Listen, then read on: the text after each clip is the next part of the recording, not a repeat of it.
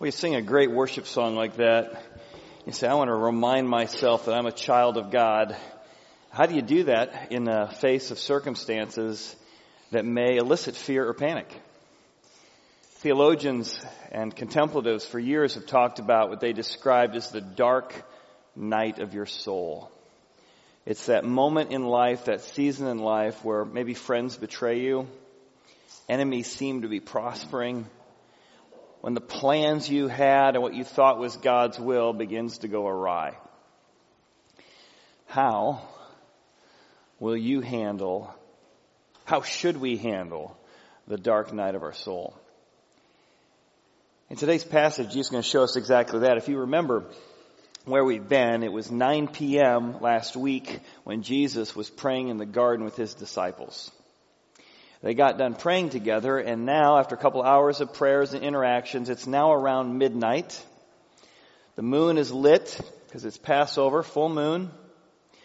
Judas and the soldiers are about to come in at midnight to apprehend Jesus. And Jesus is not only going to teach, but model how to handle the dark night of his soul. Because as the soldiers come to crucify him and to take him away, the disciples are ready to defend him, and he will say, our key verse for today, permit even this. Permit me to be taken. Permit me to be crucified. Permit me to go into a situation that you think there's no possible way this could be God's will. Permit even this. Jesus says, I'm going to trust that my Heavenly Father, even in the dark night of my soul, knows best. That He's got a greater perspective. That when He tells me to go places that are dangerous, it's because He knows something I don't. When I tell you not to do what you want to do, I want you to trust that I know something you don't. In fact, about a couple months ago, there's an article down in Florida. A Florida man had taken his family to the beach. When they got to the beach, of course, they've been looking forward to this. The kids jump out and they immediately start running into the ocean. As they do, he got out his drone. And he's flying his drone around, wanting to get some footage of the kids playing in the water. So he's got this great view of the kids, and they're in the water. And all of a sudden, they're doing what they came to do. They intuitively want to do. It's a beautiful day. It's warm water. Let's run out into the water. He yells, stop, stop, stop. Don't do that. Come back. What in the world would Dad be talking about? Why would Dad not want us to go out into perfectly good water on a perfectly good day? Well, from the vantage point of his drone, he could actually see that they were about to run right into a shark 20 feet into the water, 30 feet in the water in front of them. And he's like, I want you to trust me. Get back here. I want you to trust me. Don't go in there. And there's some ways Jesus is going to turn to his disciples when they're ready to pull swords and run into the situation and say, no. I want you to permit me to go into the shark-filled water, but I want you to hold back. This is God's will for me at this time in this place. So when it comes to surrendering to God's will, we often don't want to surrender to His will, especially if it doesn't feel like what we want it to be. So instead, we have two approaches to not surrendering to God's will. The first one is going to be Judas's kiss. We try and corner God into doing our will our way. The other way is Peter's sword. We try and convince God not to do His will His way. But both are actually a lack of trust and surrender in our Heavenly Father. So let's look at that first way together. The first way comes from Judas. That Judas is going to try and corner God into doing His will His way. Now I'm going to build the case this morning that Judas was not just greedy. He was actually trying to force Jesus to be the Messiah He wanted Him to be. He wanted Him to be a conquering Messiah that conquered the Romans. He wanted Him to conquer the religious leaders. So He's orchestrated the circumstance so Jesus will finally kind of get on with it. Get on with it. Stop waiting. It's been 3 years. It's time for you to get on with it. So He's organized this moment where Jesus is going to have to be confronted with the leaders of the day. So Jesus will finally get on with being the Messiah He's supposed to be. That's the case I'm going to build for you. That this whole thing Judas has done is to corner Jesus so Jesus will have to finally be the conquering Messiah Judas wanted Him to be. Luke 22:47 begins and said, and while He was still speaking, behold, a multitude, and who was called Judas, he was one of the 12, went before them to draw near to Jesus to kiss Him. First question comes up. How many people have come to arrest Jesus tonight? If you've ever pictured it, is it 6 people? Maybe 20? I realize I got most of my images in my head from watching Jesus films over the years. I have no idea. But a multitude, Jesus fed a multitude, that's a lot of people. How many people have come to apprehend Jesus tonight? Luke's not real helpful, but John is. In John chapter 18, we get a lot of details as to what a multitude is. Then Judas, having received a detachment of troops. Another translation says it a cohort.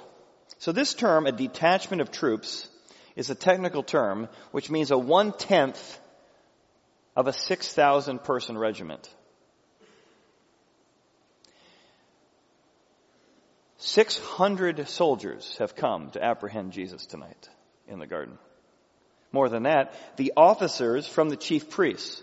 See, up in temple, Josephus tells us 2 million people come in and out of Jerusalem for Passover. And up at temple, they got to keep order, so they have a security force. So these officers from the chief priests are the security officers that are meant to keep order up at temple. Could easily be low level 20 up to 100 officers.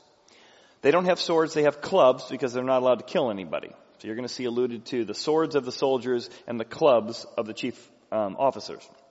Then you have the chief priests and Pharisees, leaders there. And later in Luke, he'll mention that there's elders, and there were 70 governing elders. And this is like the most important thing going on.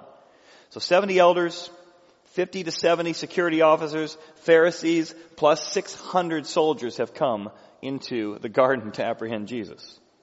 And they come with lanterns, torches, and weapons. And Jesus, knowing all things that would come upon him, now, would you be intimidated? Over maybe 1,000 people have come to apprehend you. Jesus walks up to them.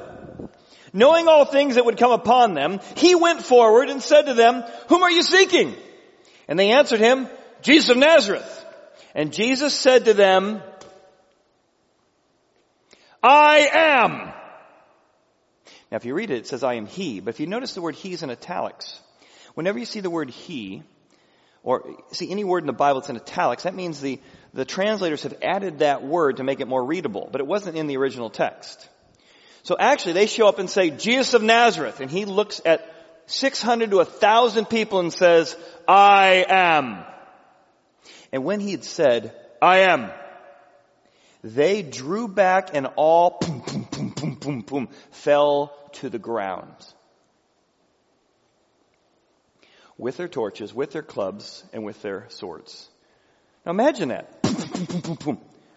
They're starting a forest fire here. There's torches everywhere. 6,000 people. Unbelievable display of power from Jesus with one word, the very name of God, spoken to Moses by God from the burning bush. He has now said to 1,000 people coming to get him, "I am." And they scatter. They flow. It's no wonder the disciples think, "This is it!" Judas must be thinking, this is going according to plan. He has knocked over the soldiers. It is revolution time. And then, Judas, thinking he's cornered Jesus into finally doing what he's supposed to do, Jesus looks at Judas and says, "Judas, are you betraying the Son of Man?" You remember we learned the Son of Man is a term used from the book of Daniel. There's a vision of the Ancient of Days, God the Father, and this other God-man that rises on the clouds, the Son of Man, the God-man. He says, "You really think, Judas, you're going to you're going to corner the Son of Man, and you're going to betray him with a kiss?" Now we learned a couple things about this idea. Number one, Jesus was apparently not recognizable. Now, whenever you see a Jesus movie, it's like, it's Jesus with the big blue eyes, that Middle Eastern man with the blue eyes. But Isaiah 53 tells us there was nothing about his outward appearance that would draw us to Jesus. So he was pretty ordinary looking and normal looking. So much so that they were probably afraid, which is why they've sent so many people. They got to get the right guy. So Judas comes to kiss him because at any time in the middle, even with the moon out, one of the other disciples could say, "I'm Andrew. I'm Jesus." Well, they snuck Jesus out the back. So they kissed Jesus to make sure they get the right person. And number one, remember what we learned a few weeks ago is that Satan has inhabited Judas. So what we're going to learn here is how Satan works in trying to have you not have God do his will his way, but try and corner God into doing his will your way. It's my will. Have you ever tried to corner God into doing your will your way? There's lots of ways we do it. Sometimes we do it through victimhood. God, after everything you put me through, it's been going on for so long. I've had to put up with this and put up with that and put up with that. God, you owe me because everything I have to put up with. You need to make my life more comfortable. You need to give my will my way because you owe me because everything I've put up with. Others of us take a different approach. We take I've worked so hard, you owe me God. God, after all the prayer I've done, after all the ways I've served you, after all the ways I've obeyed you, God, look at my resume of all the wonderful things I've done. God, you owe me my will my way. Others of us go looking for the newest Christian book so that we can find the new formula to get God to do our will our way. All right, God, we've got you surrounded. We have you surrounded by Scripture. You got to come out now and do exactly what we want, right? And we just go through formula after formula after formula until we can get God to do what we want. Or maybe you've tried reverse psychology on God to corner him. Yeah, Lord, I'm willing to go anywhere, serve in any place, except Hawaii, Lord. Don't send me to Hawaii. I don't think I could serve you there, right? You're going to use reverse psychology, victimhood, God owes me, to corner God into doing your will. And I'm telling you, you cannot outpoker the Son of God. Now, what we also learn here is that how Judas is working toward Jesus is how Satan works. Because remember, Satan has inhabited him. So Satan does two things. Number one, Satan always comes to you like a kissing friend. Satan doesn't show up in your life and say, I am Diablo, I've come for your soul. No, that's not what he does. Satan comes as a kissing friend. Hey, wow, you've been through a lot. Wow, I'm not sure God can be trusted. Come here. Wow. In fact, the book of Corinthians tells us exactly that. This is Satan's method. For such are false prophets, deceitful workers. They transform themselves into apostles of Christ. They pretend to be something they're not. And no wonder, for Satan himself transforms himself into an angel of light. See, what Satan will do is he'll come into your life and say, oh, no, you're not being fearful. You're being careful. Yeah. And you should be careful. You're not consumed with panic and fear, trying to control things only God can control. You're being careful. And he gets what the Bible calls a foothold by you holding on to fear. And that becomes a foothold that Satan can use in your life. But he did that through kissing you into it. Others say, you're not a worrier.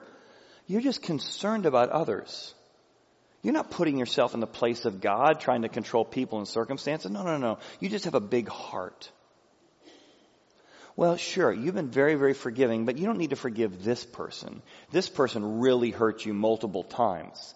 And all of these are footholds Satan uses to get into your life, but he does it in a very careful, very kind, very kissing kind of way. The second thing we learn in this passage is that Satan always takes you farther than you had planned on going. Like I said, I do not think, and the text is going to tell us, Judas had no intention of having Jesus killed. He didn't intend to go that far. He just intended to create a confrontation where Jesus would finally have to step up and be the Messiah he always wanted to be. But Matthew tells us that Satan will always take you farther than you planned. See, when morning came, the chief priests and elders plotted against Jesus to put him to death. So when they bound him, they led him away and delivered him to Pontius Pilate the governor. Then Judas, his betrayer, seeing that he had been condemned, I didn't think it would go this far, was remorseful. Oh no. And he brought back the 30 pieces of silver and said, I've sinned by betraying innocent blood. See, that's what happens when evil Satan begins to tempt you. You say, well, I'm willing to go this far. I'm willing to entertain such and such. He's like, oh, no. We're going all the way into the garden. Oh, no, we're going all the way to the edge. Oh, we're going all the way to the edge. And then when you think, okay, well, I'm on the edge of this, but at least I didn't go over, he'll push you over. That's how temptation works. You stay longer than you thought you'd stay. You go farther than you thought you would go. That's how Satan works in our life. He worked in Jesus' life through Judas that way, and that's how he comes in our life. And here's what's so ironic. We don't permit God to what God wants to do when he says, guys, trust me. Permit even this. So we don't trust the one who died for us to permit even this, but we do permit Satan to do all kinds of crazy stuff that destroys our life. Why is it that when you're faced with difficulty, what if God tells you to permit his will? It's not something you want. It's not the kind of Messiah you want. And it's something you can't imagine being good. What about when God comes into your life and says, yeah, I need you to go through cancer. I don't want to go through cancer. I know. But permit even this. I heard the account of Jonathan. He wrote a book. The book is actually called The Other Side of Ego. It tells his story of going through throat cancer and how he had to permit even this. He came home one day and he sat down at the table. He's going to give the news to his wife and his daughter that he had a tumor about the size of a golf ball on his throat. He had his own morning show.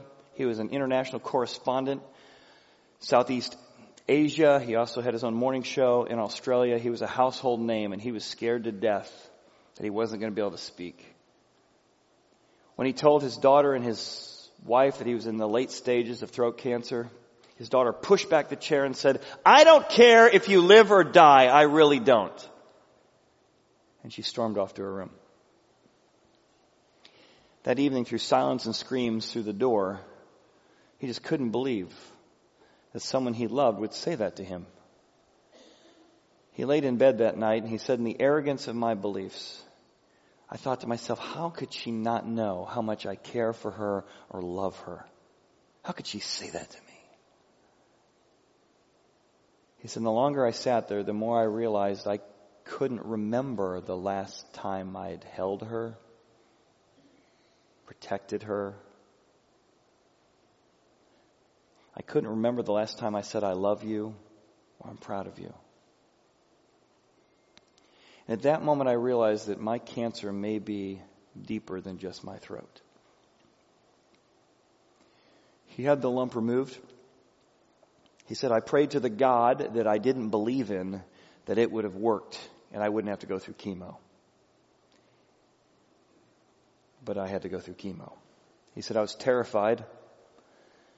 This was the time I could have reached out to my wife and my daughter in a new way, but I just didn't know how to reach out to people and talk about my fears. So instead, I would finish chemo treatment. Instead of going home to an empty house with walls caving in, I found myself walking around downtown. And I saw this homeless man sitting on the street. Big sign that said, help. I thought, get a job. Help. I'm dying. You know who needs help here? I need help, not you. He purposely walked the other way to avoid him. The next week he came out of chemo and once again saw this homeless man. Decided not to go out of his way, so he just kept walking on by. And he had a dog. The man seemed kind enough, and his dog came up and looked up at Jonathan and kind of tilted his head the way dogs do. I'm like, whoo? And just intuitively he said, well, what's your dog's name? What's his name? Homeless man said, well, he's a she and her name is Molly. And Molly doesn't go up to a lot of people. You must be a kind soul. What do you need? What do I need? Cynical, journalistic mind kicked back in. This guy's got the dog in on the act in order to get money out of people. I don't need anything. They talked for a little bit and he didn't ask for money. Just a kind conversation. And again, he walked off. Came out of chemo the next time and found himself drawn to downtown. Thinking about the kindness of someone who'd been there, a conversation he had and said the loneliness of his own home. This time he bought a sandwich. As he walked up to the homeless man was fiddling with some pills. So he helped him open the pills. They were for schizophrenia. He suddenly thought to himself, I'm sitting down next to a serial killer. He noticed his name was Douglas. He said, Douglas, I brought you a sandwich. Handed Douglas a sandwich, and Douglas said, well, I'll only eat it if I don't eat it alone. Will you join me?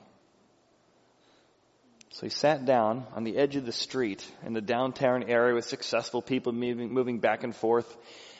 And they just had this great, kind, normal conversation. He said, for the first time in a long time, I didn't feel alone. We finished conversation, and again, I went back to my business. And next time, again, finished the chemo treatment. I found myself again heading downtown. He was sitting there again.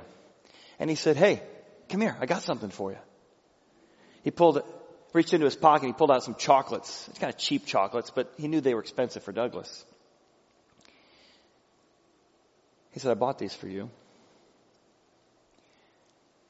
And Jonathan said, well thanks, friend. I'll only eat them if I don't eat them alone. He said, sit down and join me.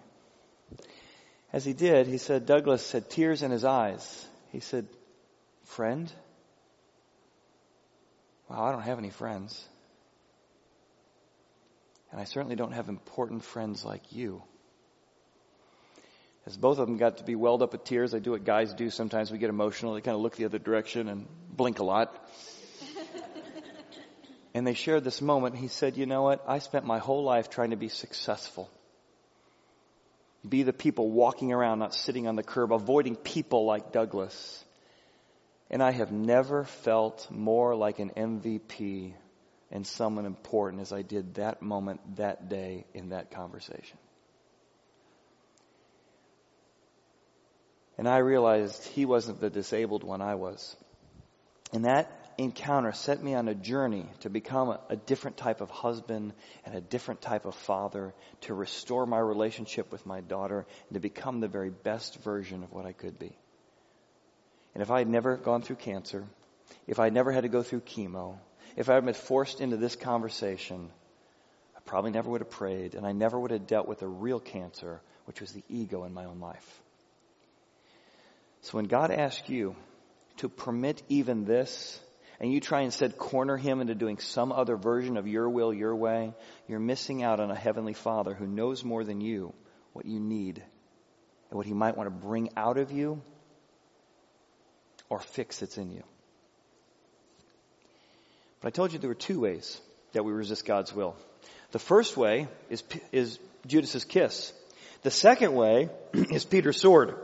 Peter's sword is, if we can't corner God into doing our will our way, we'll pull the sword and at least convince God not to do his will his way.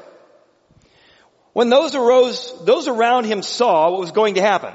Now I believe this is, if you synchronize these, Jesus just said, I am. They fall down. And out of that, if you remember from last week, Jesus told his soldiers, his disciples, they better be packing. They got their swords. They're like, is this the moment? Is this take over Rome moment? They yank out their swords and they turn to Jesus and ask a question. Here's the question. Lord, shall we strike with the sword? Now they've asked a question. Jesus is going to answer their question. God, what's your will here? And between the moment they ask the question and the moment Jesus answers the question, we have a Leroy Jenkins moment. All of a sudden, wow! Out of nowhere, the disciples comes a big left-handed sword swinging. To which Jesus then answers the question and says, permit even this. Put your swords away. Permit this to happen. Let me be taken away. But between the moment they ask the question and he answers the question, we have a sword swinging moment of someone who didn't listen and didn't get in step with the kingdom. But who is this guy that got cut? Who is this guy that swung his sword? Luke doesn't tell us. But John does. John does. John wants you to know, we're not going to protect the innocent here. No. It was Peter. Peter did it. Peter did it. Peter did it. Simon Peter did it. Now Simon's name means one who listens. Now, notice the Jewish humor here. They've asked a question. The person who didn't listen, just cut off someone else's ability to listen. And his name was Malchus. Okay, so what? Let's move on. Oh, why do they tell us the name of the guy? What does the word Malchus mean? It means the king or the kingdom. So the Jewish humor here is a guy whose name is listening doesn't listen. The man who doesn't listen stops other people from listening. And the man who's not in line with the kingdom just chopped off part of the kingdom. And he's not in line with the king. And yet into this moment we see exactly how God's will is going to unfold in a very unusual way. Because Jesus says, guys, permit even this. Then Jesus, showing the kingdom, maybe everybody else is still kind of getting up from the I am moment. Oh, what happened? Oh, yeah, it was a tart. Jesus sits down with the servant, reaches down, picks up his ear.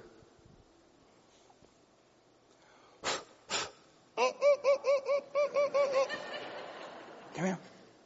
Places his ear back on, heals and restores it. And now we see this unusual upside down kingdom.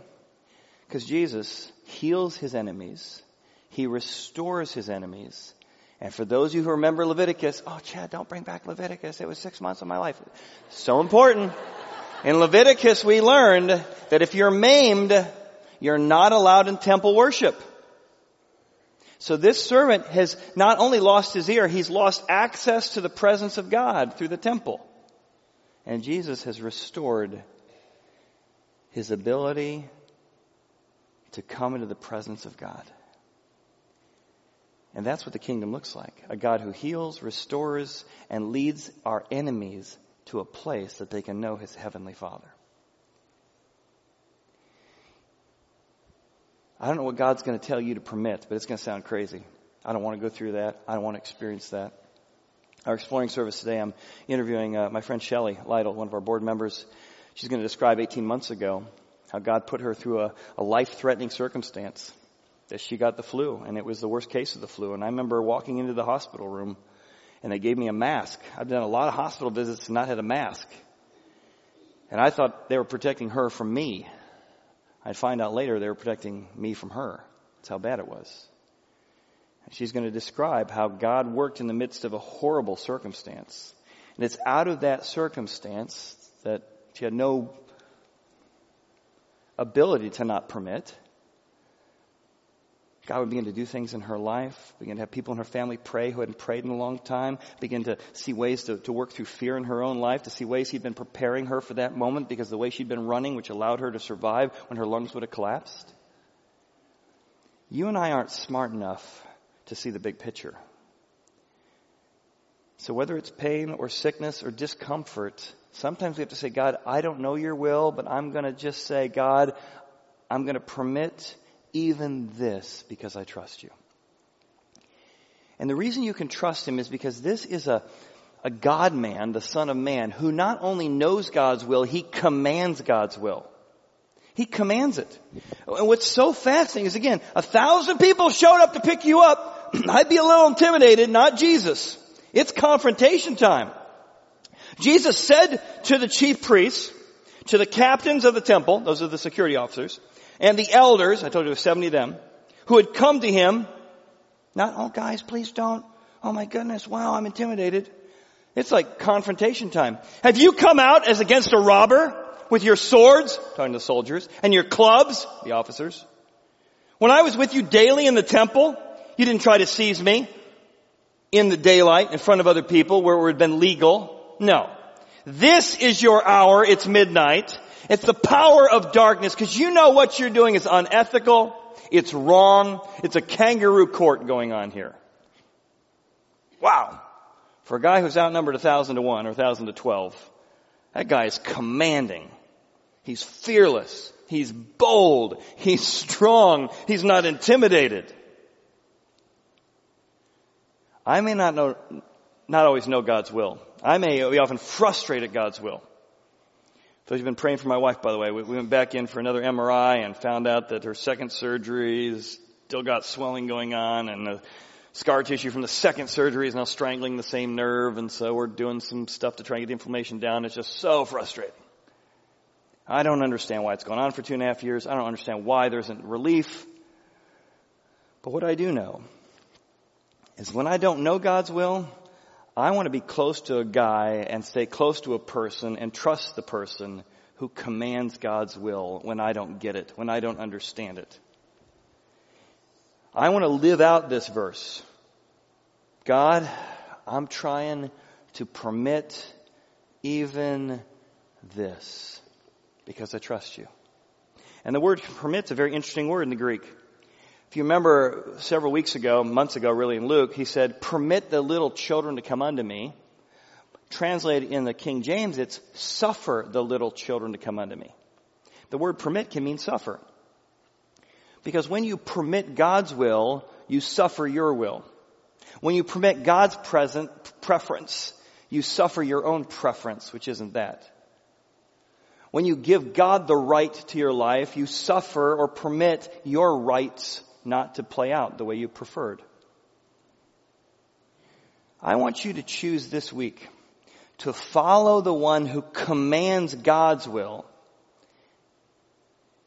with a simple attitude of, God, I'm going to permit even this. Maybe you need to confess that you haven't.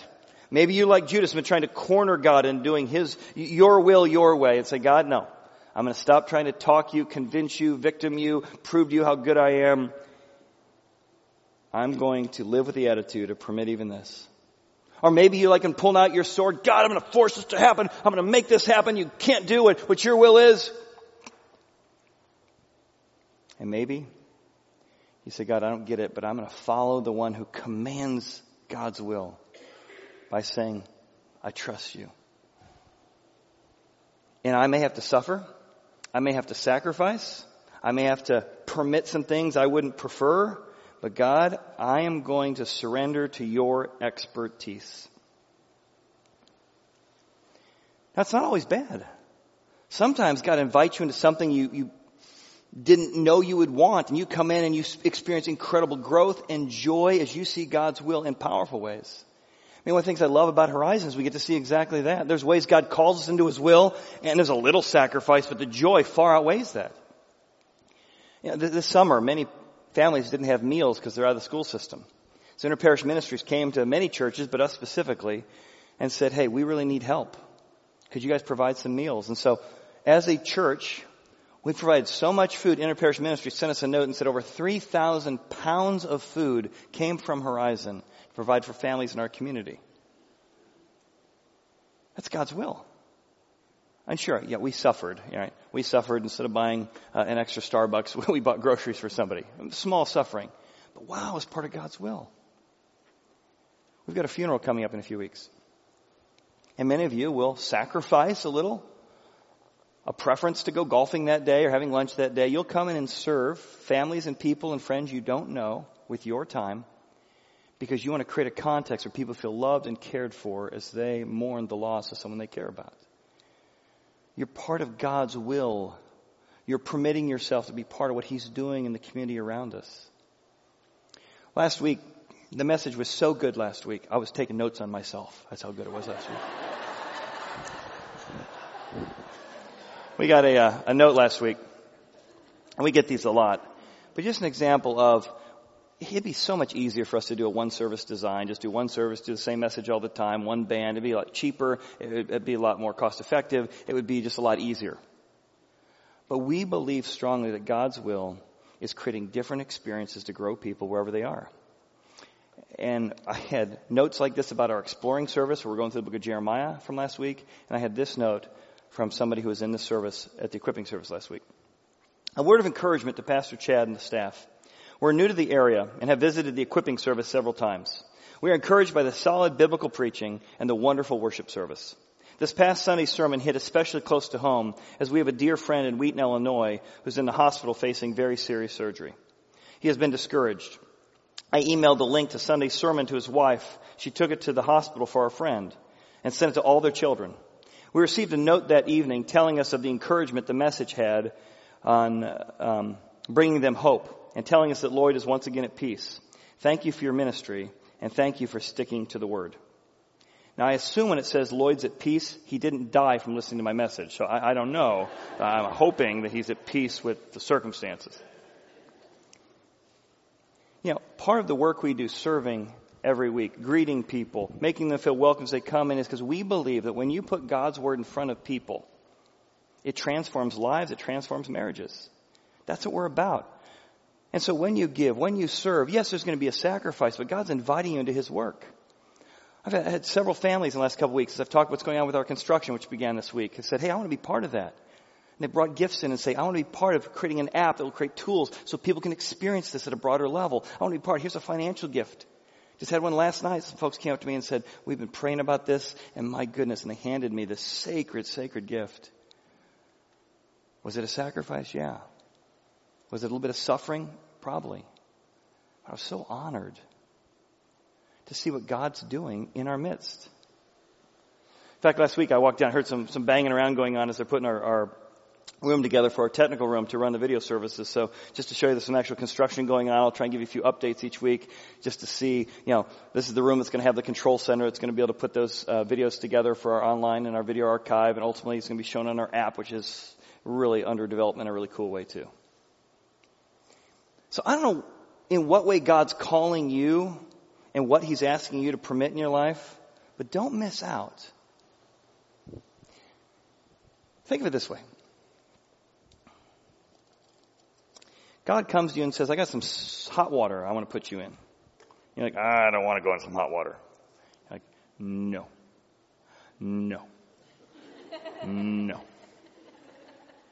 But here's what God knows. You find out what's in people when you put them in hot water.